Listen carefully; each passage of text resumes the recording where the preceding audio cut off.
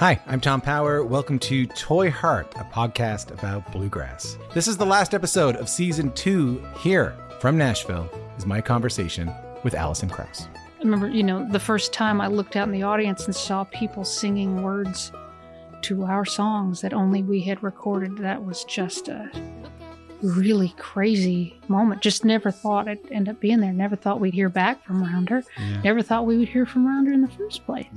If this is your first time listening, you can hear full interviews with Jerry Douglas, Alison Brown, Bela Fleck, Larry Sparks, Jody Stecker, and so many more wherever you get your podcast. Thank you so much for listening. Later on.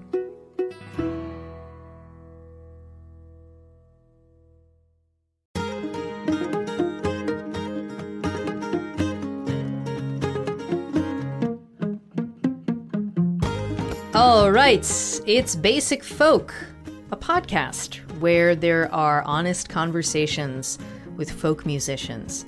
And I am your host of said podcast, Cindy Howes. Hello, thank you so much for joining us today. Hope you had a safe holiday, and we are back in action. I'm going to talk to you today about Grace Pettis. Grace Pettis is a songwriter living in Austin, Texas.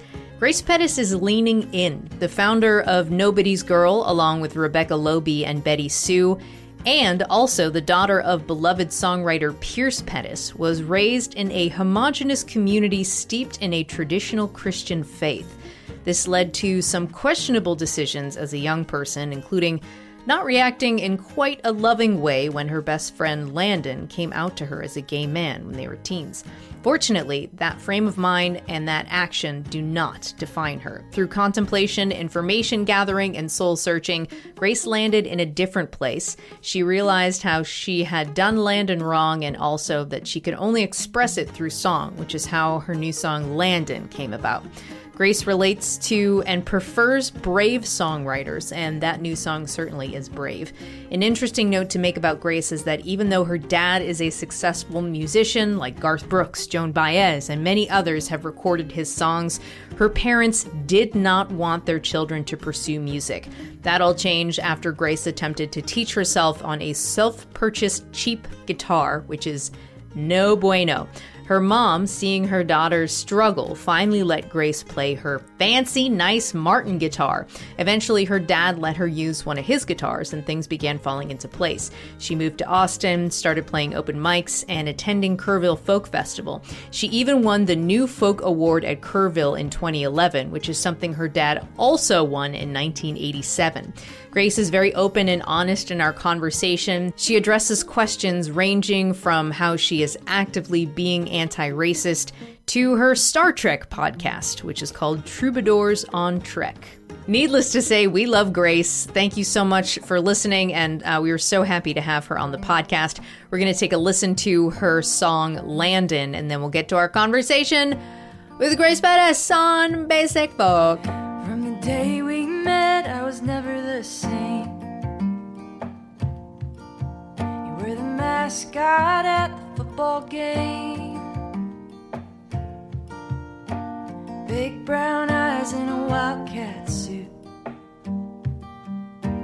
hugging your knees outside the classroom. Favorite child of a single mother, loved you more than a boyfriend, more than a brother. Grace Pettis, thank you so much for talking to me. Thanks for having me. You were born in Tallahassee, is that right? Correct. And then you moved to Atlanta. Mm-hmm. And then it sounds like, I was trying to figure out the history a little bit. It sounds like they separated when you were 5 or 6 years old. Yeah. While you were still living in Atlanta. Yep. What do you remember of life before they split up?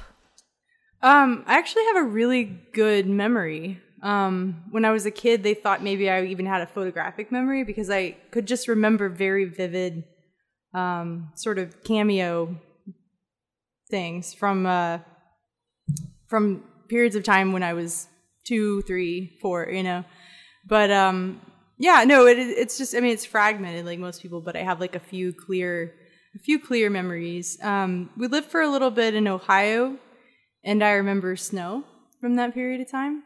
We were there for just like a year when my mom was teaching at Marion, Ohio. And that's the only place other than like outside of the Deep South that I lived for my entire childhood until I was 14. Was it 14 or was it? No, it was like 12. Wait, okay, it would have been like 8th grade. So no, 14. Ohio? 14. No. Ohio was when I was like maybe 2. And then when I was 14, we lived in Ireland for a year. But other than those 2 places, I spent the entirety of my childhood in the Deep South. So was born in Tallahassee, grew up mainly in Atlanta and in Mentone, Alabama, like kind of simultaneously. But my parents started out being married in Atlanta, and then, when we came along, they were in Atlanta when we were really young, and then they divorced, and then my dad stuck around in Atlanta in kind of a crappy apartment for some years, and then eventually he got a song cut by Garth Brooks and was able to buy a house, and he moved back to his hometown, which is in Alabama. And then where's your mom? So my mom is originally from Chapel Hill, North Carolina, but she grew up there and in Florida and got a job in Atlanta at Georgia State, where she taught for a lot of years. And she's now currently in Ireland, where she is teaching as well. She's teaching at the University of Limerick, and she's like a poetry scholar and professor. She sounds like a genius. She kind of is. She's one of these scary smart people that speaks a lot of languages, I want to learn more about, so like they thought you had a photographic memory, but like does that still come into play for you? I think so. I think it's just that I was a noticer of details, and then I tried really hard to like hang on to those details. Like I actively wanted to remember things. I think as a really little kid, I was an observer, and so I just had a really good memory. I could remember if you played a song for me, I could sing it back to you, after hearing it one time, things like that. I just kind of picked up on things and then could remember them well. And so my dad was like convinced I had some kind of a memory thing like that, like a photographic memory thing. But I don't think I did. I think I just paid attention. Did you ever talk about your past lives? I've never dived, I will say there was one time I went down that YouTube rabbit hole. It was like a bunch of videos of like, the kids who like found their way, like convinced their parents to take them to some stranger's house and like knew all these details about this person or whatever. And, all those kind of YouTube videos about evidence of past lives. That's interesting. I don't know. Yeah. What did you understand about your parents' divorce as a little kid, and do you see that continuing to affect you as an adult? Well, when I was a little kid, I had juvenile rheumatoid arthritis, which is a disease that affects more girls than boys, and it's kind of directly related to trauma, which probably, getting that diagnosis for my parents must have sucked, because they were really good parents and they were trying to take care of us. And it's not like they weren't abusive or, there was no violence in the home. There's nothing like that, nothing traumatic in that sense. But I think I just was a really sensitive kid. And the idea of, this thing that I took for granted that was so much a part of the backdrop of my existence, just suddenly not being there anymore was traumatic for me as a sensitive kid. And I sort of internalized it all. And like, I just kind of think of it as like I sort of sucked it all into my body somehow. And so I had chronic pain for a lot of my childhood, and I couldn't do things that other kids could do. Like I couldn't do cartwheels or climb trees or do those things until later, because every movement was just like a lot of pain. And so because of that, I was like a very indoor kid and a very internal kid. And I made up stories and I made up songs, and I just lived inside my head. And my reality really was what was happening inside of my head and inside of my body, and not outside of it. So I've always had like this kind of respect for the realities that people can't see necessarily as, still being real, and sometimes the most real. Because all the other kids, like, they couldn't tell there was anything wrong with me. And, but I knew that I was in pain.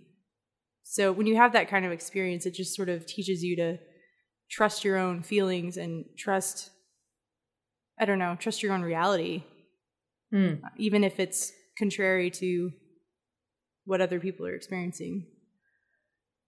How did they treat that, and when did that go away? Well, they started treating it, I would go to the doctor every week and get blood drawn.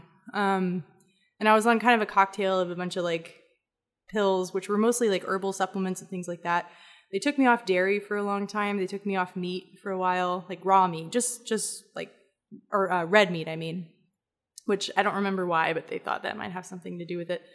And I did some exercises to keep my muscles from atrophying, so there's like little kid exercises that I had to do. And, hot baths are really all you can do because it's a disease that attacks like your joints. And so basically all the places in your body where things connect are in pain. So for different kids, it's different parts of your body, but for me, it was kind of everywhere. So it was like wrists, ankles, shoulders, this like elbow, like this little part here, knees, all of those kind of neck, any kind of joint. And it's a lot like what old people feel when they're arthritic. It's the same kind of experience. And so all the same things help, like long hot baths, warm weather, and not moving around that much. What age did it start to go away? It's funny because I can't really I should ask my mom because she'd be the one. We could email her after this and she can give you some some actual data. But we'll do a follow-up interview with her. With my mom. I think it must have been around like 4th grade, but I'm not 100% sure. But I do remember there was like, it just kind of gradually faded. And then at some point I just stopped having episodes because you sort of have these like attacks, So you could be sort of relatively fine for a few weeks and just have like maybe a little bit of dull ache in your wrist one day or something, but nothing really bad. And then all of a sudden it'll flare up and then you just can't do anything. So there was like a period where I was out of school for like 2 weeks one time. And, my mom who, had a job, had to like be home with me and, keeping me in the bathroom and in the bathtub and just kind of like, there wasn't much she could do. So it must have been agonizing for my parents. Wow. But yeah, it kind of just faded away somewhere around 4th grade and it never came back. I was prayed over in like a tent revival when I was, I want to say like 8 or 9. So kind of right before that. And I do think that there was a connection between that and it going away. Like there was just a lot of people directing prayer at me. And I had an experience. I had like a Jesus encounter when I was a kid. This sounds weird even talking about, but it did happen. And it was really real for me. And I felt like I had been healed, which it's not like a thing I really talk about a lot because I feel like the culture around Christian healing in America is a little bit whack. And there's like this idea that if you're just kind of good enough or something that God will take away your pain. And I don't believe that. I don't think that God is a vending machine. And I don't think that pain is unholy. I think sometimes it can be holy. And I don't know. So I kind of like, I struggle sort of like talking about my own sort of like healing experience. And I have a lot of friends that deal with chronic pain and it makes me uncomfortable to think about mine going away and theirs not going away. But, it did happen to me and it went away and it didn't ever come back. And I think about that time and I think like, I don't know if I'm more grateful for the pain going away or for having the pain in the first place, because I think it made me the person that I am. And it made me like empathetic in a particular way. And I'm grateful for that. You know what I mean? So it's hard. Yeah. It's what we consider blessing, what a blessing is, I think is an interesting conversation. Yeah. That's a lot there. Yeah. Wow. Thank you. I'm Thank still you for sharing it. that. No, yeah, totally. Yeah. Like I did read that you grew up in a homogenous community that was sort of encompassed by traditional Christian faith. Is it Catholic? So not Catholic, and that was one half of my upbringing, right? Because my parents were divorced. So half the time... So they're two different religions? Two different religions, two different political views, two different worlds. I grew up until I was like 13 or 14, most of the time at my mom's house, which was in Atlanta, where most of my friends were Black, and there were very few white kids in my school. And my mom is very liberal. But it's still the South, you know what I mean? And then on the weekends, I would be at my dad's house, which is in a small town in Alabama, and that's the town that my grandparents are from, and my aunts and my dad all went to high school. So I have a lot of roots there too, and I consider myself very much from that town. And that community was a lot more homogenous. Maybe around the time I was in middle school and high school, we had more and more diversity. We had more Hispanic kids in our class and stuff like that. But for the most part, you know, that part of the country is pretty white and very religious and very conservative. So I grew up, it's more kind of evangelical. We also had a lot of like Church of God stuff, but my dad is kind of a moderate evangelical, but he kind of started going to mass when he married my stepmom because she's Catholic. But that wasn't until I was, I don't know, 12 or 13 or something. So I wasn't even familiar. Catholic Church was not on my radar before that. It's different. It's different. Yeah, for sure. Yeah. Sit there and be quiet. Did you grow Listen up to us. Catholic or? Yeah. I'm getting that vibe. Yes. There's a particular like, yeah. I think I'm kind of lucky. Yeah. Honestly, I don't know what it is. I don't know if it's just that like they put a bunch of nuns in charge of kids that like should not have been taking care of children or what. But most of the Catholics I meet that grew up in the church, like just very, you know, the recovering Catholic thing. So yeah. Well, I'm also learning that there's like fun Catholics and not fun Catholics, or like liberal Catholics and conservative Catholics. When you were a kid, what did your faith look like, and what has been the evolution of like what you believe in versus like what like the rules are? Yeah. In terms of religion.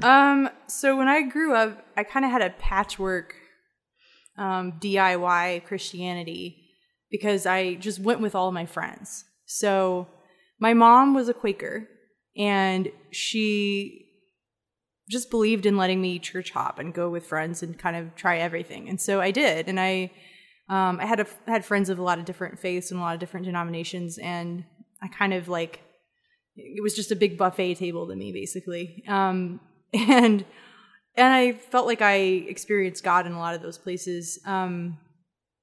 But really I guess the defining aspect of my faith as a kid was my own deep relationship with Jesus. That was like a daily defining part of my life. You know, I just would talk to God constantly.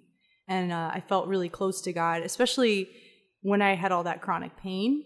The idea of a God that's on a cross was very relatable to me and very comforting. And so I talked to Jesus all the time when I was a kid, and still do, you know. So that was the defining part of my faith experience. And then from there, it was just kind of figuring out all the rest of it, because I had a lot of Christian authority, you know, that I experienced, like giving me a lot of messages about what Christians believed. And I was just a kid, so I sort of just like took all that at face value, you know. Well, Christians think this, and we Christians, we believe this. And, you know, so it takes you a while to kind of sort that out. And that's where I got a little confused, I think, about some things. But yeah, it took a while. It took a while to kind of sort it all out, I guess. I'm still really sorting I would it imagine. out. Yeah. But I became Catholic. I became Catholic when I moved to Ireland, because the Catholic Church is so much a thing over there. And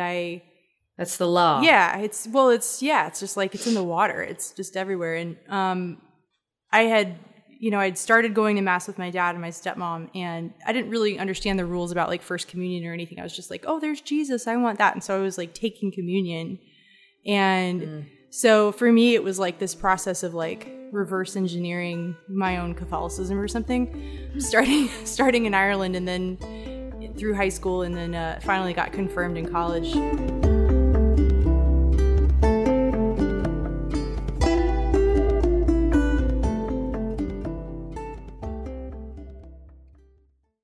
I want to talk about this little like mountain town that you spent a lot of your time in. Uh-huh. How do you say it? Mentone. Mentone, Alabama, a tiny little mountain town near Fort Payne, which is where the band Alabama is from, which, oh my God, that was like one of the 5 tapes that we had growing up. Really? Yeah. Where did you grow up? Massachusetts. And that was one of the 5 tapes that you had? Yeah. Yes. Cool. So the town sounds like it was like really remote and rural place that was like generally 10 years behind the rest of the country. Like, yeah. What did you grew up in like the mid 2000s and you were like, we had dial up and no cell phones. Yeah. Can you set the scene? Like, I mean, I feel like I set the scene pretty well, but can you set the scene for your hometown and talk about like what you appreciated about it and what you didn't appreciate about it? And do you consider it your hometown? Yeah, I do consider it my hometown. And I know I grew up as much in Atlanta and Decatur as I did in Alabama, but I went there on the weekends. I went there in the summers. It was kind of like my happy place. It's a place I feel really deeply connected to, especially the mountain. And my family's from there. So that's another thing. Like my mom's family, none of them are from Atlanta. And it's a big city. It's like a place that we were transplanted. But Mentone feels like a place that I'm from. And, so I feel connected to it in a lot of ways. I like the pace of life is just slower there. People kind of take their time. People are very kind. You don't really know your neighbors. There's a lot of privacy on the mountain. You sort of like, there's a solitude about it that appeals to me. And the mountain, it felt like a place that you could know very deeply. Like when you live in a place like that and it's small and you kind of become an expert in that little one corner of the world and you know more things about that place. And so even if you travel and you go all over the world, you can know a little bit about a lot of places, or you can know a lot about one little place. And I feel like that's the kind of wisdom and knowledge that people have there. It's probably some kind of a remnant of like what the native people had when they lived there. We lived in the woods, like we lived in a log cabin, and I still feel really connected to that part of it. It was like a little behind, just like logistically, it's hard to get the internet on the top of a mountain, and rural places are, historically in this country, like the last places that are sort of serviced when it comes to that stuff. Like you think about the TVA and things like that. We're kind of a forgotten part of the country, Appalachia. What's the TVA? And the TVA, the Tennessee Valley Authority. It was like a government project during the Great Depression where they put people to work and they paid them to like improve the infrastructure in the Appalachian area, because in terms of white people anyway, it was like one of the poorest parts of the country and still is. And, so they had kids walking around barefoot. They had, cabins without floors and no plumbing, no electricity, none of that stuff. So the TVA and the WPA sort of modernized that area and kept people from starving at the same time. So it was a good thing that happened there. But yeah, it sort of has that feel like culturally that we're always sort of like forgotten about. And everything from the hairstyles to the do you know what I mean? Everything's just a little bit behind, and that's both kind of infuriating and like completely charming at the same time. So I don't know. Your dad is Pierce Pettis, a very accomplished singer-songwriter who's written songs performed by Joan Baez, and you mentioned Garth Brooks. Yeah. His house, which is a cabin in Alabama, I heard that you said he calls it the house that Garth built. Because he bought it. He bought it after Garth Brooks recorded his song "You Move Me," and I know that the house means a lot to you. So if you could talk about like what the house was like and what did it mean to him at the time that he bought it? Like, did you see a change in him after he bought that house? Yeah, totally. Oh my God. Yeah, it was, it was such a huge, I guess, season in his life because he had been just a struggling songwriter for decades at that point, and working really hard and trying to make a name for himself. And then Garth Brooks covered one of his songs. And it just changed his whole life. Like, he had this windfall because publishing in those days was pretty huge. It's not now. But in the 90s, I mean, that was crazy money. And so Garth Brooks was like the biggest artist at the time. No, it was insane. And so he was able to like buy a house with cash, you know? And after having lived in a 1-bedroom apartment in kind of a sketchy part of Atlanta for years, he went from that to like a pretty nice house. You know, it's not like a mansion or anything. It's like a 2-bedroom house, but it's his house and he owns it, and it's on the mountain, and he paid for it in cash, you know? So it's kind of awesome. The dream. Yeah. Yeah. And it was interesting, like at that point, it probably would have made sense for him to move to Nashville because he got the publishing deal and he had all the writers that wanted to write with him and all this stuff. But he wanted to be closer to us because we were in Atlanta. So he sort of compromised and ended up in Mentone, which is where he was from, but also kind of a nice halfway point between the two. So that's how he ended up back there. How far is it from Atlanta? It's like, I want to say like 2 hours. Oh, that's not bad. Yeah. It depends on how fast you drive, I guess. You weren't always with your dad when you were a kid, but when you were there, it sounded like your dad would like separate his work life, like music, and his personal life. Like you said, he wrote in a writing shed and kept music away from you all, which is really interesting that now you're a professional musician. But what impact do you think that had on you as a kid? Well, I think he always, and maybe this is just a product of his upbringing, but I think maybe he had this sneaking suspicion in the back of his head. And this is just me speaking for him. So I don't want to put words in his mouth, but it just felt to me as a kid like maybe he thought deep down that this music thing wasn't a real job. And you know what I mean? Like that it was like sort of, but at the same time, he took it really seriously. But he bought a house. He bought a house with it. I know. But even then it was kind of like he wanted us to have real jobs. He wanted us to be lawyers and doctors and, you know, not be on the road for weeks at a time away from our spouses and threatening our marriages. And like, he just wanted normal and safe and predictable for us.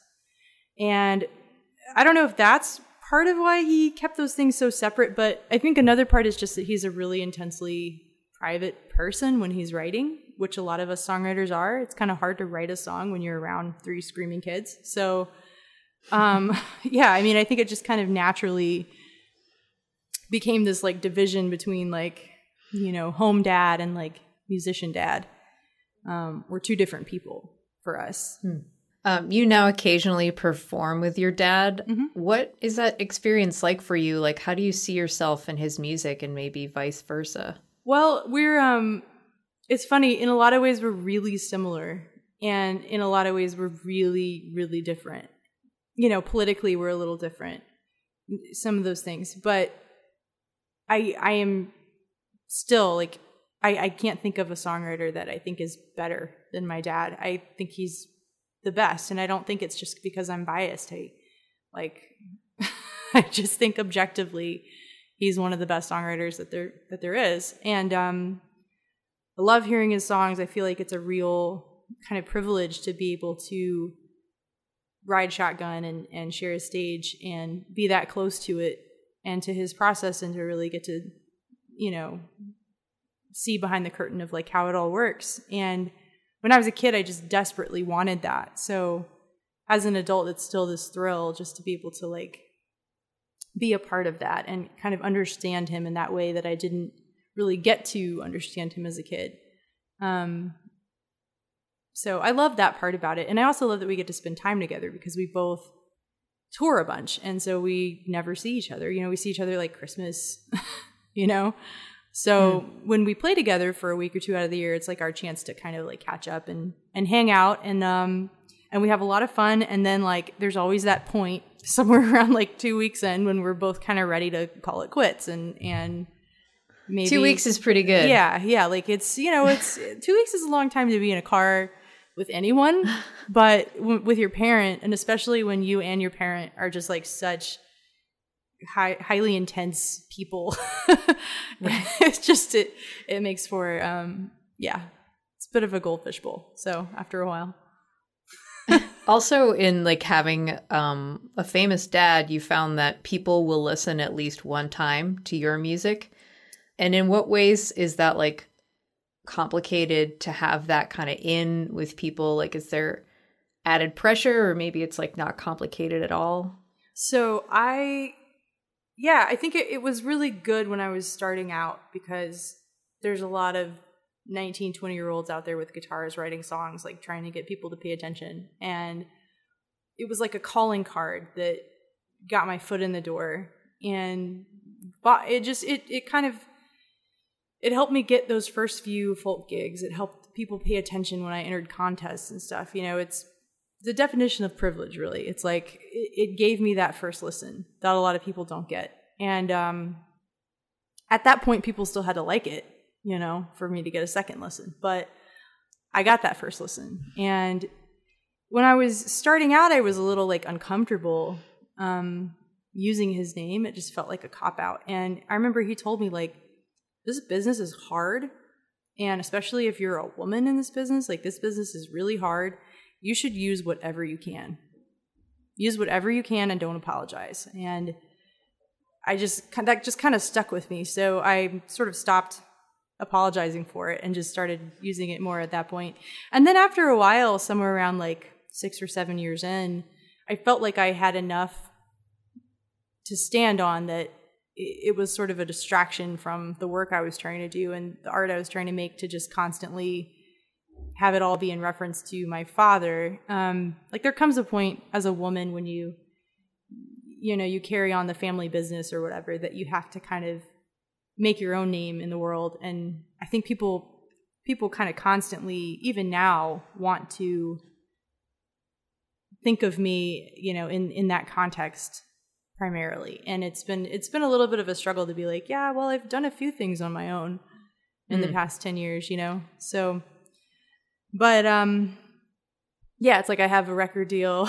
I've got a record deal with my other band. I've got a publishing deal. I've had a few cuts. It's nothing major, but it's like I have a few things. I have some songwriting awards under my belt, you know, and it's enough that if I was a dude musician, I don't think they would be doing it as much. But there are like some venues and stuff that still book me as like, you know, Pierce's daughter is going to be with him too. And so it gets a little frustrating sometimes. And my dad gets frustrated with it too. Like, he'll, you know, for the record, like he does a good job about working for like equal billings and that kind of stuff. But yeah. Cool. All right. Now some questions about your mom. Okay. We were talking about her earlier. She's an English professor, teaches Irish poetry, a Yeats scholar, which sounds very impressive. So I tried to look that up, and it's like is it a Virginia Tech thing? No. So Yeats was an Irish poet, W.B. Yeats. And he's probably the most famous kind of quintessential poet that people think about when they think about Irish poetry. And his family's a little bit like the Kennedy family over there. They're just sort of like these national treasures that everybody kind of knows about and have a little bit of a celebrity status. So it's pretty cool because my grandfather was really good friends with that family, and he was a Yeats scholar. And then my mom, speaking of daughters picking up the family mantle, my mom sort of did the same thing and became a Yeats scholar and became the Yeats scholar, you know? So yeah, it's like a family tradition, I guess. That's awesome. She sounds like a really smart and like really passionate person. So what was it like to have her as a mom when you were growing up? Well, she worked really hard a lot of the time. And as a kid, you're like an annoying kid and you're like constantly breaking into her office and trying to get her to pay attention to you. It's like she has like 9 million papers to grade or whatever. So, and then, the older I got, the more I kind of respected that she had her own life. And she had all these really interesting friends. She would have these parties and just kind of bring over a lot of her, academia friends. And they'd have interesting conversations and stuff and drink a lot of wine and so it was cool. It was cool to grow up around around that. And she's a big believer in nonviolence and like quiet, which was tough for me Quaker. as a kid. Yeah. Because I'm a big believer in making lots of noise all the time.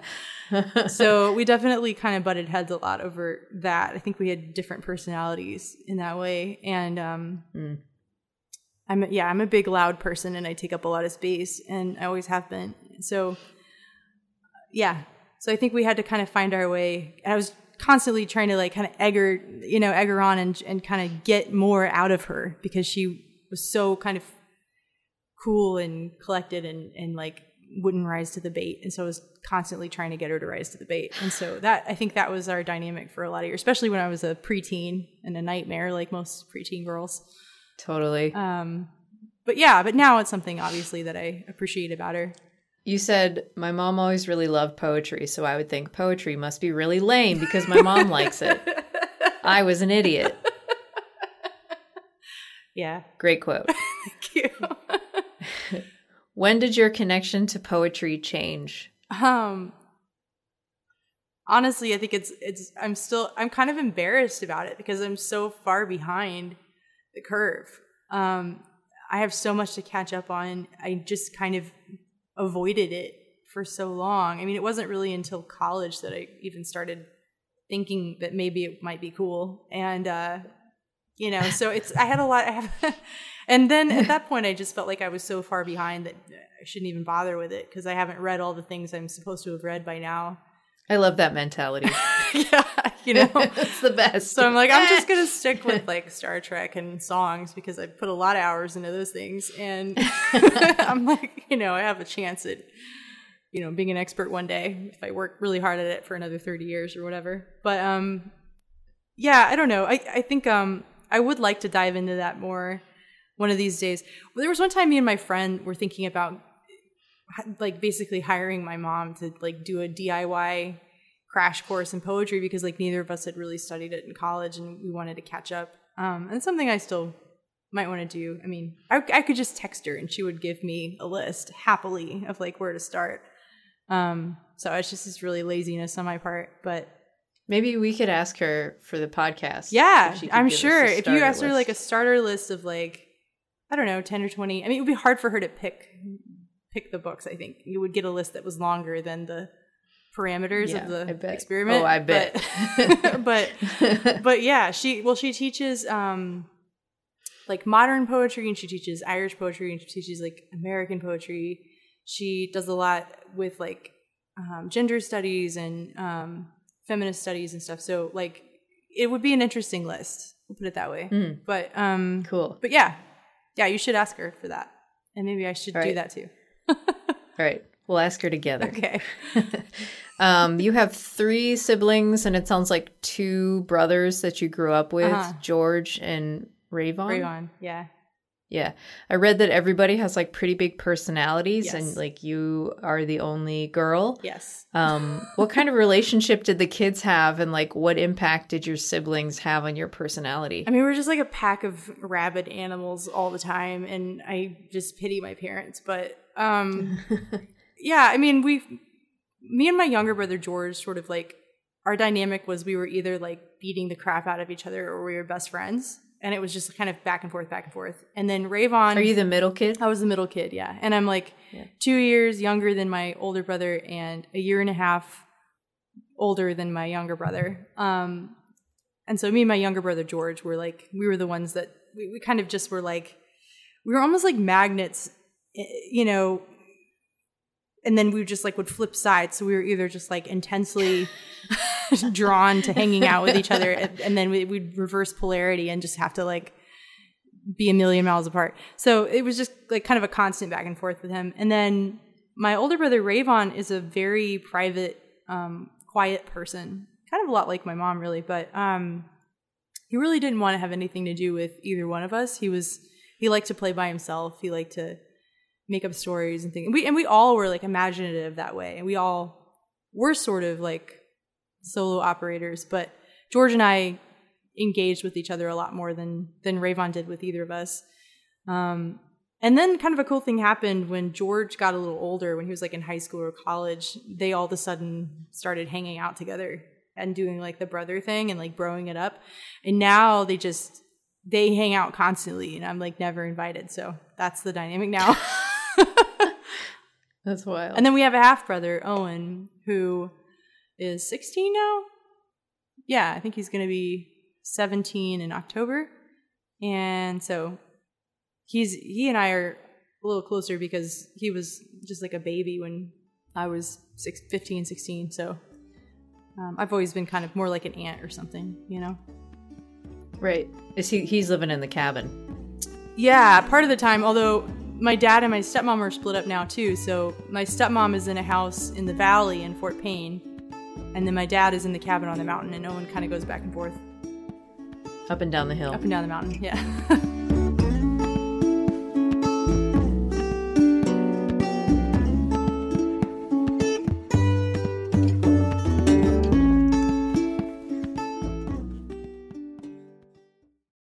Okay, I want to talk about your song Landon. Mm-hmm. It's basically an apology to your best friend who came out to you in high school. And I think that this also relates to the questions about religion and faith. Mm-hmm. And you wrote the song as an attempt to understand my own complicity in and to make amends for the harm I caused in not fully embracing him when he had the courage to come out. In writing that song, what do you now understand about your complicity? It's a great question. I think that I didn't ever think about what it must be like to be a queer person in the South, even though I knew some queer people growing up, because I didn't have to, you know? So It was easy for me to just have those kind of fallback answers from pastors or whatever, or politics or whatever, because I hadn't ever thought about it because I didn't have to. And then when it was my best friend who mattered to me more than almost anybody, you know, it forced the issue. And it was something that I couldn't just kind of not think about anymore. So I think that's the easiest answer. And I think it's an interesting conversation, especially now that as a country we're talking so much about racism and systemic, you know, racism and the idea that silence can be violence, and that by, you know, passivity can be violence. When it's an unwillingness to engage and think and ask questions and empathize, then, you know, it's like that is a stand in and of itself that you're taking. So I think that's the sin that I committed. It was a sin of omission, you know? And I just think that is such a worse thing. Do you know what I mean? Yeah. I don't know. So then any kind of sin that I might have thought he, you know, was guilty of at the time, you know? So it's so funny you bring that up, because I had a question about this experience with Landon in, like, you're realizing that you were supposed to listen and support when he came out to you, like how that experience may have prepared you for learning and working to be a better white ally. Absolutely. Absolutely it did. Yeah. I think the work of being an anti-racist is very similar to the work of being an anti-bigot, you know? It's not about just not being racist. Do you know what I mean? Like, that's not enough. Mm-hmm. Just like it's not enough to just not be homophobic. You know, that's a starting point. Tolerance is like the very bare minimum. But being an ally is about listening and amplifying other experiences instead of your own, and being willing to be like an active supporter and an active listener, I guess. Yeah. It seems like the lessons you learned from Landon and writing this song, like, really have a lot to do with like what's going on right now. And in reading about it, you said like years of soul searching prayer and information gathering led me to a very different place. I knew I had wronged Langdon in a way I could only explain in a song, which like sounds like such an interesting long journey. But how did it feel to face that shame head on?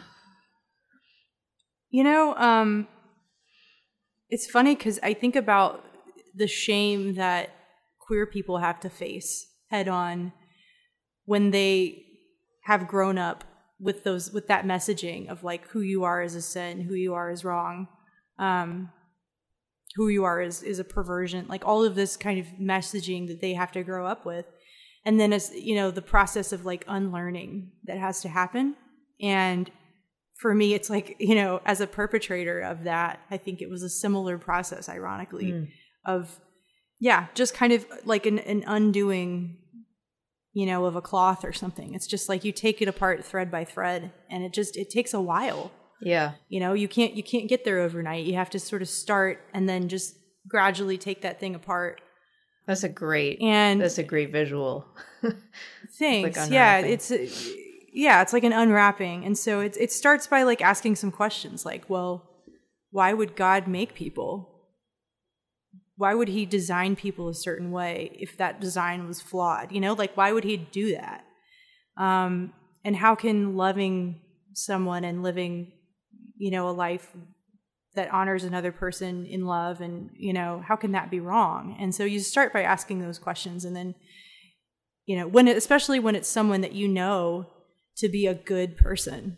And Landon is one of the best people that I knew. I mean, he was just like this really kind, big-hearted, giving, wonderful person. And so it didn't,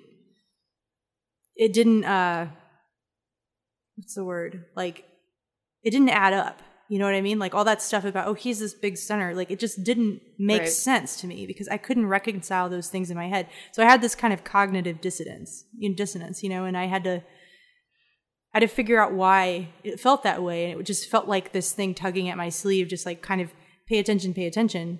And I really think a lot of it was God. Like I think that God put him in my life and put me in his life and kind of was relentless about bugging the shit out of me until I paid attention to it. It's like a Jonah and the whale situation. It's like God was like, no, like you're going to pay attention to this. And it took an embarrassingly long time for me to friggin' pay attention, you know? Like I was a reluctant prophet, I guess is a way of putting it. And I didn't want to believe that all those things that I had thought were wrong. I didn't want to think I was wrong because it's easier if you think you're right, then you're justified in everything you did. And you did nothing wrong. And like, yeah, you can feel bad for that person, but you're in the right. So it was not something that I wanted to do, but it just felt like, I don't know, it just felt like a thing that, it felt like something was pursuing me and just relentlessly trying to get me to pay attention to it is the way that I would describe it. And yeah, and for me, like it was a spiritual experience of unlearning, you know? So can you imagine if you like just ignored it forever? Like you'd be so I different. Could have. Yeah. Yeah. And we do, right? Like we have those moments all the time and we shut the door. Yeah. It's so strange how shutting the door seems easier than like facing it head on. Yeah. Well, and it's easy when it's, you know, if I was gay, I wouldn't have the luxury of even considering shutting the door because I wouldn't be able to because it affected me. Just like if you're a black person, you can't not think about police brutality. You don't have that luxury. Like the luxury to weigh these things over in our minds is a privilege. Mm-hmm. And yeah, so I think every day we're given opportunities to reconsider. And we take them or we don't, you know? It's a lot like songwriting. It's, you know, you get these ideas every day. People always ask where the ideas come from. Like, ideas come from everywhere. The whole world is an idea, you know? Everything is a sacrament. Everything is beauty. Everything is material. It's just like, are you paying attention? You know? So that's a question. The question isn't where does the material come from? The question is, are you paying attention? You know, and it's the same thing with confronting your own bias and confronting your own sin. You know, confronting your own darkness is about paying attention. Yeah. And sometimes it's hard work if we don't want to do the work, but it's important work. I just want to watch TV. Yeah, there's so much great TV. Good TV. Really great TV.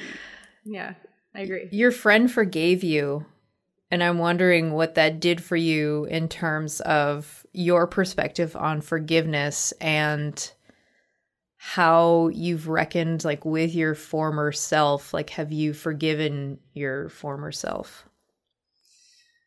That's a tough one. I mean, if I'm honest, like I love to beat myself up. It's something I'm really good at doing. And I haven't totally forgiven myself for the things that I thought when I was a child, but I need to. I need to let it go. And Landon is the one that is constantly telling me that I need to let it go. He is, I mean, not only did he forgive me, like it wasn't even on his radar to be angry or bitter about it. I mean, we had kind of gradually drifted apart after I responded that way, but compared to the way that a lot of his friends and family responded, I was pretty tame, because at least I kind of coded it in this like sugar coating of kindness or whatever, of like, you know, hate the sin, love the sinner thing that you do as a good Christian girl. And a lot of his other friends and family weren't so, you know, they didn't bother. Like, they just said some really horrible shit to him and just rejected him, like at a very basic level, and cut him out. And so I think, like, just probably by comparison, I ended up coming out looking pretty good, you know, but it didn't feel that way to me. So my experience of it was like these years of like carrying this around and trying to unpack it and trying to take it apart and like trying to lay it down. You know, it's like a burden that you're trying to let go of. And his experience of it was like, I don't even think I probably didn't cross his mind that often, to be honest, you know, like, and if I did, it was a positive thought. It wasn't, because he was out there just trying to like live his life and, you know, become who he was, like, courageously. And that was what he was focused on. And, you know, it's just like he kind of didn't have a lot of bitterness. He didn't have any bitterness toward me. And he didn't waste energy on that. He just kind of moved on to the next chapter of his life. And I'm sure, like, I mean, he has a lot of pain from that time, but like, weirdly, none of it was from me. Which is, I'm grateful for that, obviously, but like, it kind of didn't change what I knew about it and what I felt about it, you know? So, but he is constantly like, you know, like even the way that I introduce it, like he comes to shows sometimes and like, I'll be on stage and kind of like introducing the song, and it's like hard for him to watch because he doesn't like seeing me beat myself up on stage, you know? And he's like, can we introduce this in this way? And how about you say it like this? And I'm like, oh, okay. And like, so we're constantly like kind of having that conversation. How does he think you should introduce it? Like focusing on the positive, you know, focusing on, you know, we hope that this song helps you. Like, we hope that this song reminds you that it's never too late to reach out to people you love and mend those fences and reconcile and do those things and reach out to the people that you love and tell them that you love them, you know, just the basic stuff. Like, and I get too wrapped up in, well, I really screwed up and here's what I did. And, you know, it's like I have to kind of publicly like confess my sins or something every night. So Catholic. Yeah, there it is. But it honestly, it feels good to do that so, for me, because it's like sort of therapeutic or something. Yeah. It's like being an alcoholic. It's like every time you say it, it gets a little easier to say. Yeah. And owning it feels good for me. So that's why I kind of like always seem to want to do that. But Landon sounds like an awesome person. We should get a list. Really good we should get a list from him too. Yeah, you should. You should. He's an actor and a dancer, and like he's out in LA now. So Okay, we'll get a list. you should get a list of like movies or something Okay, from him. we'll do that.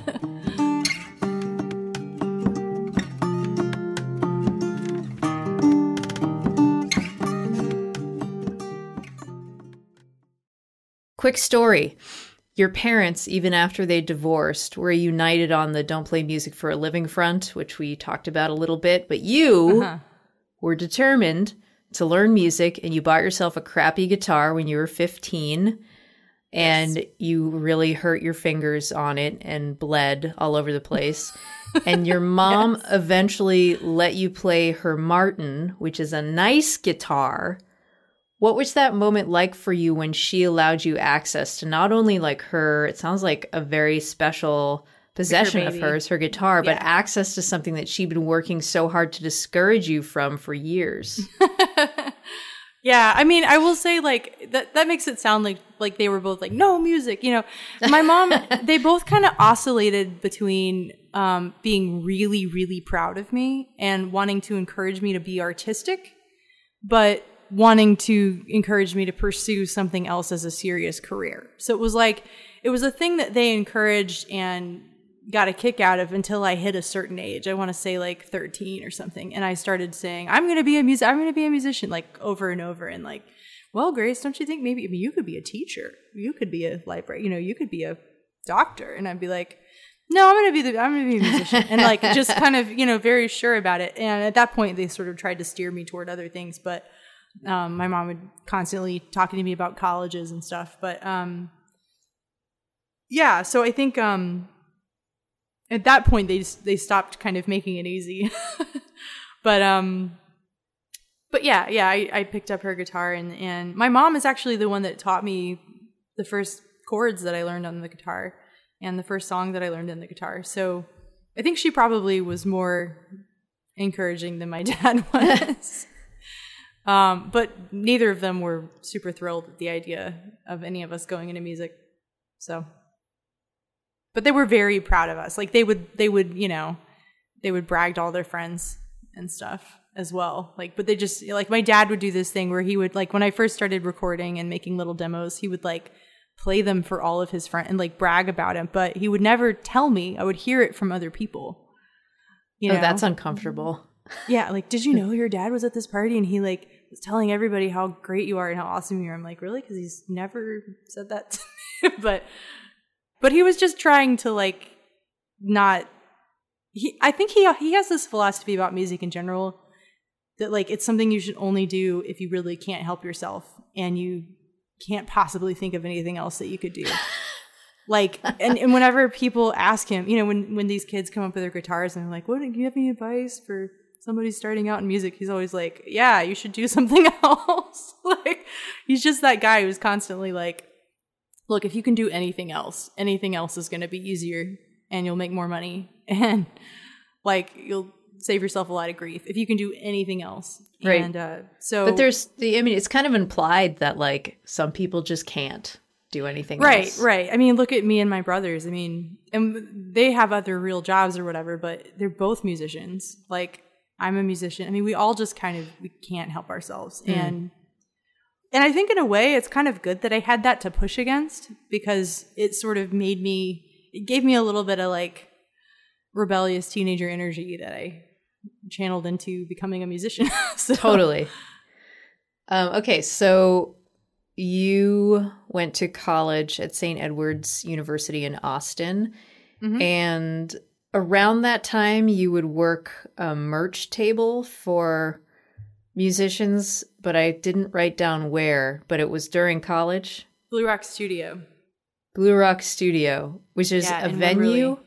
And a recording studio? Yes, yeah. It's a luxury, like, boutique artist ranch in Wimberley, Texas, which is just south of Austin. And, like, they just had the most amazing singer-songwriters come through there. And I would get to sell CDs for them, and they let me come to the shows for free, which I was a broke kid from Alabama. So that was the only way that I would have been able to go, And I heard some amazing artists, and I heard them up close because it was sort of like a house concert vibe where you're, it's something like 60 people, 70 people or something sometimes, and you're in this really intimate space with incredible sound because it's a recording studio. And Billy Crockett, who runs that place, him and his wife Dodie, he's a producer, so he has those ears, and so it was just always great music. That's where I met Ruthie Foster. That's where I heard Ruthie Foster for the first time when I was like 18. It was like on my 19th birthday weekend that I heard her for the first time. So, and she did one of your songs? She recorded 2 of my songs. Whoa. On her last record, which changed my whole life. Kerrville Folk Festival has a pretty special place in your songwriter heart. Yes. Can you talk about what that festival is like and how you first came to it and why it's so important to you? I first went there when I was in college, and I want to say I was like 19 or so, and it was that first summer after my freshman year, and I had a friend named Judy who had a truck, and I met her at church, and I was going to this little hippie church called Journey and Perfect Faith Community, and she was like, well, I've got a truck. I go to Kerrville every year. You need to be at Kerrville. You have to come to Kerrville. And I was like, I don't know, Judy, like I can't afford it. And she's a lot older than me, by the way, I should say. Like she's one of my closest friends, but she's like in her 60s, And she was just like, yeah, well, you need to come to this thing. You need to come to Kerrville. And I was like, I don't know. So I think she bought I want to say that she bought my first ticket there. I believe that that's true, but I can't remember. Either way, she drove me there and let me camp with her and all of her campers out there. And so that was my first Kerrville experience. And I entered the songwriting contest that year, and I didn't get in, but there's like an honorable mention runner-up thing that they do called Ballad Tree, and it's specifically for like Texas songwriters. So if you're like a runner-up and you happen to be from Texas, then they let you play at the Ballad Tree. Well, you get there, and what you find out that means is like that you lug your guitar to the top of this hill and you play like 2 songs under a tree to like 10 people or whatever. But and there's kind of an open mic thing, but it's a lot of fun, and it's kind of it's like you feel super legit. Like I felt very like, oh, I'm a Ballad Tree, and it is a legit thing. But it's just funny looking back on it now because it was like this pinnacle thing for me at the time. And but anyway, that was Kerrville. Stayed up all night, hung out around campfires, met a ton of songwriters. I wrote like 3 or 4 songs the first time I went that weekend, So I read that you and your dad are the only parent-sibling duo to win both a new folk contest. Like he won, I don't know what year he won, but then he actually won in 1987, which was the year that I was born.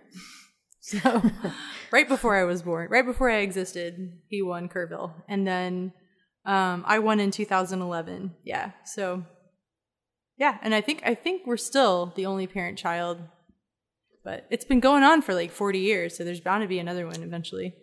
Totally. Rebecca Lobe and Betty Sue, you actually met at Kerrville? Yes, we did. Yeah. Another reason that place is magical. Yeah. What is that connection like for you?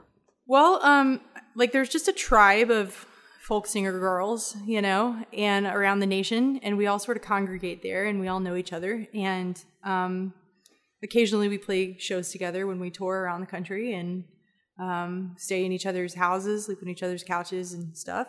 And so both Rebecca and Betty Sue were just sort of in that, I don't know, in that tribe for me. They were just 2 chick singer-songwriters that I met and liked and hung out with. I smoked cigarettes on top of Chapel Hill with Betty Sue at 3 a.m. one time and played country songs. And Rebecca I met right after she had her her moment, where she was on The Voice and the first season, and it was a huge, huge deal. And she was just like all of the singer-songwriters were just, crowding around her like flies, like trying to get a piece of it, and she was just the kindest person I had ever met because she just took time with every single person and answered all of the dumb questions and, gave people whatever contacts and whatever venue, recommendations or whatever, she just she was a kind, considerate, attentive person. And Yeah. And so that was my first experience of Becca. She was kind of like somebody that her and Betty Sue, really, they were both people that I looked up to. I mean, Becca's just a few years older than me, but it felt like she had accomplished so much more, at that point. And she had. And so I looked up to her a lot. She has this stoic maturity about her. Yeah. But also this kind of bubbly joyfulness too. It's it's an interesting combo. How does she do it? I don't know. She's like a little kid and an adult at the same time. And Betty Sue I met, Betty Sue won Kerrville the first summer that I was out there just doing the balladry thing. That was a year that she won. And so she was on the big stage and I just was like, oh my God, she's so good. And just kind of being in awe of her. And then over the years, we all kept coming back and we just became friends like you do. And then, Rebecca had this idea to go on tour and she wanted to do kind of a Southern female songwriters in the round kind of idea. And, Betty Sue's from Houston. I'm from Alabama, Georgia, and she's from Georgia. So, and we all live in Texas, and we just thought it was kind of a cool way to sell a few more tickets or whatever. Package tour thing. And somehow we talked Betty Sue into doing it, who was incredibly busy at the time, and neither of us thought she would do it, but she did. And so we like to say we tricked her into being in a band because she definitely if we just come out and said, hey, you want to be in a band? She would have been like, no. Because she was in so many bands and is in so many bands. Charlie Faye and the Fayettes, and she tours with James McMurtry and Bonnie Whitmore, and she was touring with Jamie Harris. I mean, she's just very busy all the time. And as a side person, as a songwriter, as all the things. And so she definitely would not have had time to be in a band. But then we just kind of accidentally found ourselves with a record deal, and she was like, all right, I guess I'm in another band. So that's how that worked. Awesome. Yeah. So we've talked about this here and there in this interview, but on social media, you've recently been sharing articles, videos, photos, having actually pretty intense conversations online, on your Facebook about the Black Lives Matter movement. How have the recent protests about the murder of Black people opened your eyes to ways you've lived in privilege? I mean, it's you think that if you're, it's oh, I'm liberal and I vote for candidates that don't think the police should shoot Black people, so I must be pretty woke, and then I've got my 5 Black friends or whatever, and you just kind of as a white person, you sort of sail through life thinking you're doing enough. And I think it's just when things are on film, I mean, this stuff has always been going on. It's always been happening, but we haven't seen it in the same way that we're seeing it now. And in some ways, the last few years have sort of prepared me for it in a way, because I've had a Black roommate for the past 3 years, and my husband is brown. I've been married for 10 years. So I've seen racism in little micro doses, and I've heard about it secondhand. It's kind of secondhand smoke or whatever, but I haven't experienced racism because I'm a white girl with dimples from the South, So I'm protected from it in that way. And my encounters with the police always go well. I've never really, I've had one bad one. And I never get tickets, And I even joke about it. I've joked about it in my stage banner about not getting tickets. I talked my way out of a ticket one time and the police bought a CD. I mean, it's that's the difference between my experience and a Black person in America, where it's your hands are on the wheel because you're afraid that if you put your hand in your pocket, someone's going to shoot you. So it's just, I think I've been slowly waking up to it more and more every year, but I have been confronted with it the way that every American has been confronted with it, with that video of George Floyd and with Breonna Taylor and, Ahmaud and all these things. And we just, it's in front of our eyes now. It's there are people being murdered on our smartphones, in front of our faces. And so when that's happening, you just you have a choice. You can either change the channel or you can let it affect you. It's this conversation that we had earlier about every day there being opportunities to pay attention. And every day there being opportunities to rethink and reconsider. And I just feel like we're getting a lot of those these days. That again, like I said earlier, like that ability to like think about your privilege and take things apart, and that's a luxury that we have. To be educated and inform ourselves and watch 13th and do all these things, and like that's a luxury that we have as white people, that we can just kind of luxuriously and slowly educate ourselves to what's going on. If you're a Black person, you've probably had that conversation with your parents when you were like 10, where they were like, you have to walk a certain way, you have to dress a certain way, you have to act a certain way so that nobody shoots you. So that's the difference. I heard this interview on NPR. It was like last night or the night before or something. And there were these two mothers. It's like a Black mother and a white mother. And they were talking about conversations that they have with their kids. And the white mom was, they were talking about how when you're a white parent, so much of what you do is like, oh, let's encourage our kids to be confident. Like, let's instill them with, a sense of self-worth and just protect them from anything bad. And because of that, you're maybe not having conversations with your kids about racism. And then for Black parents, it's like, let's toughen them up and prepare them for what they're going to face. So it was like, that's, what the Black mother was saying. So it just was like this completely different, you have these two women living in the same neighborhood and living in completely different countries, Yeah. So I don't know. Yeah, I guess I've been seeing it. I've been hearing about it. I've been calling my Black friends, talking to them about it and thinking about it and not letting myself off the hook about it. And so I'm trying to, it's tough right now because we're all supposed to stay home, and I will go to protests, but I'll do it safely if I can, but I'm going to go.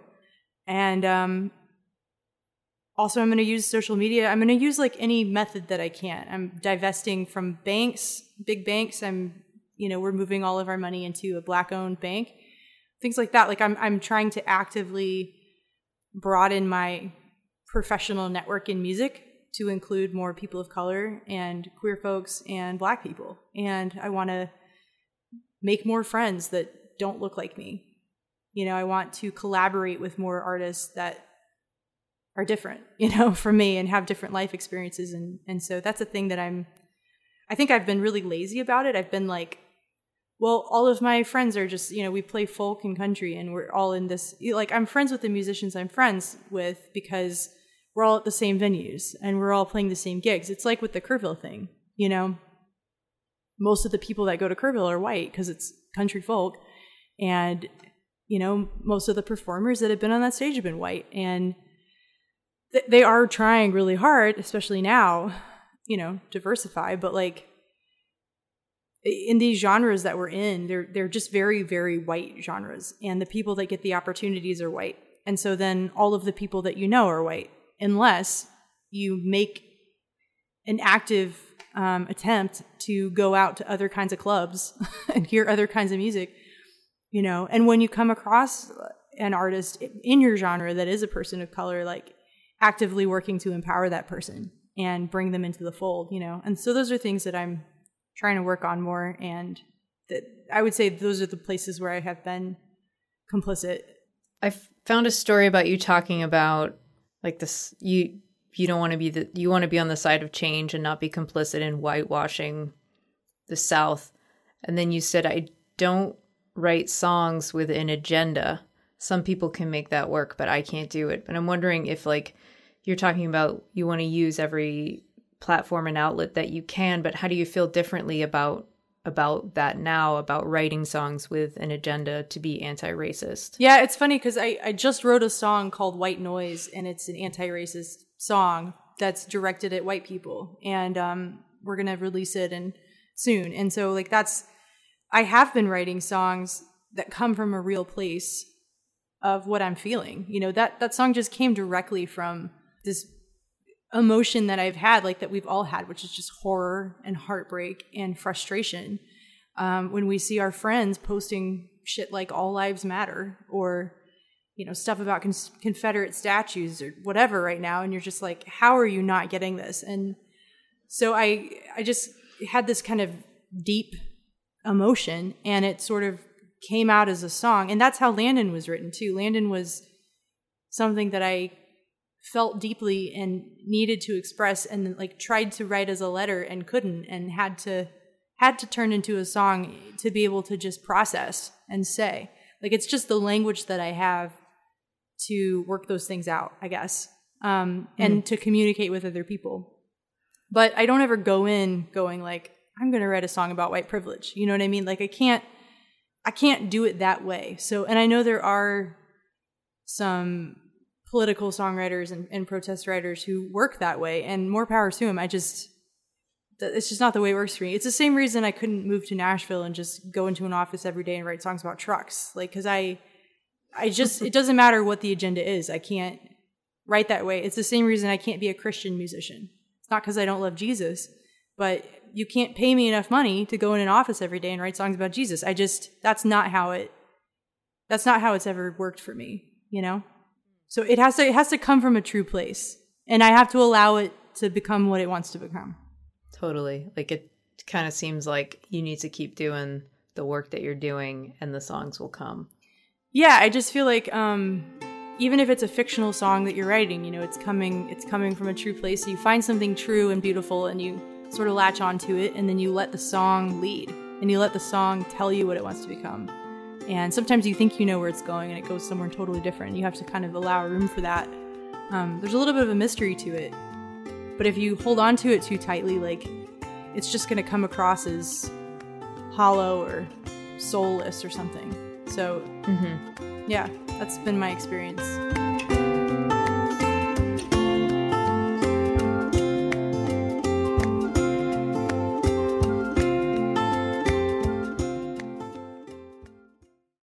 All right, now I want to get the latest on your Star Trek podcast. Okay.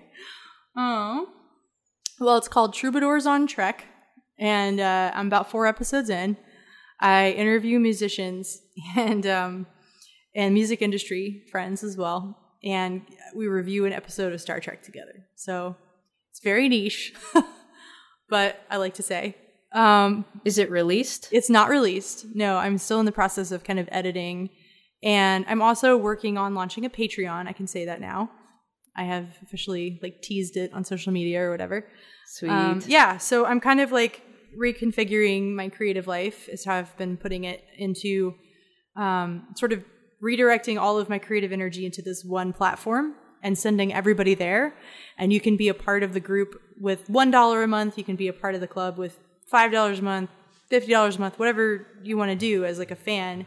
But it's just a way to send everybody to one place and have all of that income sort of directly fund my life. Totally. But in addition, I'm also releasing music with Empress Records. And so that's the other. So I'm not going to be releasing new music that way, but everything else that I do. So webcasts, podcasts, blogs, any other creative exploit is going to happen there. And my older records that I own, that I independently released, also are going to be there. So, yeah. I like how you turned my question about your Star Trek podcast into Patreon. Well, it's all kind of wrapped up together because play. I am releasing them at the same time. So, the Patreon people are going to get the first 4 episodes, and everybody else is just going to get 1 a month. And so it's just I'm kind of releasing them in tandem. So that's the way that you can subscribe to the podcast and hear the first couple episodes is doing that. So who's your favorite character on Star Trek? I mean, Captain Picard, obviously. Obviously. Have you watched the new show? Of course. Picard? Obviously. I watched it. I watched it on a really sketchy internet website, cool. And it was great, but I couldn't figure out all these porn pop-ups. Oh no. Infiltrating the screen, so that's terrible. Yeah, but it was awesome. Well, it's I really on liked CBS, and I think they have a 30-day free trial, so you could do it that way. Right. And there's also another series on there called Discovery, which is excellent. And again, 30-day free trial. They have these things called short treks on there, which are really great. And they have every season of every series of Star Trek on CBS. Wow. And it's like, if you actually end up buying it, which I did, it's like $5 a month or something. So, Worth it. totally worth it. There's going to be like a new animated series called Lower Decks. That's like a comedy series as well. That's coming out soon. And there's also going to be, it's kind of hard to explain, but I don't know. Have you seen the original series of Star Trek at all? Like with Shatner and everything? Okay. Are you aware of like the first pilot that they made before episode 1? So they made this pilot that they pitched to the networks that didn't end up getting aired. And it had a slightly different cast. Like Spock was the only character that like sort of made it to the next iteration of Star Trek. So with Shatner and everybody. But this so there's this one episode where there's a different captain on the Enterprise, and there's like kind of a different crew. And number 1, his like first officer is a woman named Number 1. And so there's going to be a new series that they're making on CBS. That's that crew, including a young Spock. It's like a spin-off series for Discovery. And that's the animated? No, or? It's going to be like live action, and it's going to be pretty. They're trying to keep it true to the spirit of like the original series of Star Trek. So I'm super excited about that. Those other actors who were on that didn't make it to the real show, they must be like that must have so sucked sad for them, I'm sure. Well, one of them, the first officer, Number 1, was played by Majel Barrett, who was Gene Roddenberry's girlfriend at the time, and so she was recast as Nurse Chapel, and she had a lot of other roles in Star Trek. She was Lwaxana Troi, who was Deanna Troi's mom in Next Generation, so she had like kind of recurring roles. She was also the voice of the computer, so even though she lost that starring role as like, the first officer, which would have been cool, she showed up a lot in Star Trek. She did okay. I mean, the main guy I feel sorry for, I think his name is Jeffrey Hunter, but he was the actor who starred in that pilot, and we haven't heard from him, like that was it. Dang. So, yeah. That was fun to hear you talk about Star Trek. Well, that's just a taste. It's like when I go to a yoga class and the yoga teacher all of a sudden starts doing like sideways planks and arm balances. That's what that was like. You're welcome. Grace, before I let you go, I know we've been on the phone for 7 hours. Are you ready to do the lightning round? Sure. All right. Some of these questions we've already answered, but let's do them anyways. What was the first song you learned on the guitar? Angel from Montgomery, Bonnie Raitt, and John Prine. Yeah. Batman or Superman? Batman. Karaoke song? Either I Will Survive or, What's Love Got to Do with It? That's my final answer. What was your favorite radio station as a kid, and what kind of station was it like? I can't remember what the actual number was on the dial, but it was like the rock station, like 90s rock in Atlanta. And I don't know why, but I was like kind of obsessed with that for a while, that station. And then I also listened to a bunch of jazz. It wasn't on the radio, but my piano teacher was into it, and I got into it, so I played jazz constantly. I know you have a dog or a cat. I have both. Or you have a dog and a cat, so are you a dog or a cat person? Yes. What is your coffee order? It's a medium coffee with almond milk and stevia. First album you bought with your own money? Lauryn Hill's The Miseducation of Lauryn Hill. Nice one. Yeah. First concert? Was the Backstreet Boys. Oh my God. But my out. second concert was Bonnie Raitt. Oh, all right. So there you go. What was the last book you read? Last book I read. I'm trying to remember. I can look at my app and see. I can't really remember actually. Oh, okay. So I read this series by Deborah Harkness, which apparently is like a TV show now, but I had kind of like just finished it. It's a trilogy. It's kind of like a historical fiction meets fantasy writing. It's pretty cool. It's like if Twilight was cool and had history in it. It was great. Are you a Neil Gaiman fan? Yeah, although I really haven't read that much of Neil Gaiman. My brother is an obsessive fanatic who's read everything. So I think I've never really dived in like he has. But yeah. You should You should probably try the Sandman. Yeah, I should. Comic. Yeah, I should. I don't have any excuse. I haven't really gotten into graphic novels except for X-Men. So that's just another thing I need to dive into. But got it. Yeah. All right. Sorry, we got sidetracked. Dream collaboration. Oh man. Well, there's just so many. But was that a Southern accent I just heard? Maybe. Well. Probably Lauryn Hill and the Indigo Girls, and I don't know, any of the surviving Beatles. Bob Dylan, Joni Mitchell. I don't know. I could go on. There's quite a few, but all right, flying or invisibility? Ooh, good question. What if I'm invisible? Can I phase through things, or am I just invisible? Oh my god! Like, am I Kitty Pryde, or am I the Invisible Woman? Oh, can you walk through walls? I mean, it's your world. Okay. Well, if I can phase through walls, then I would take invisibility.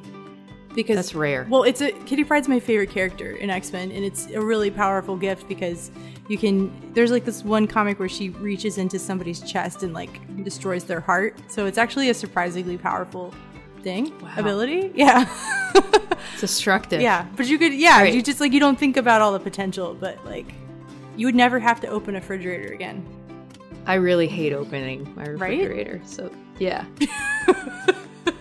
This one's easy. Star Trek or Star Wars? Star Trek. But I do love Star Wars. So Star Wars I loved first, and I was really, really into in middle school. And then I got into Star Trek in college. Actually in college it was like X-Files and then Star Trek. We need to do another interview about all of the nerd things that you love. Yeah, like my nerd progression was like, okay, it was Star Wars to Firefly to X-Files to Star Trek. Wow. That was the evolution. That's impressive. Yeah, thank you. Okay, last question. Mm-hmm. Where's the most beautiful place you've ever visited? I don't know. Maybe, God, there's a lot of really beautiful places in the world. Maybe, God, it's hard. This is hard. Okay, maybe it's the Grand Canyon. Maybe it's Lake Louise. Maybe it's up in the northwest. Like, there's that part that looks like Narnia, and I can't remember if it's like the Columbus River or if the something river. It starts with a C, but it's up in like Washington State, and there's like cliffs and there's trees and just you feel like you're in Narnia.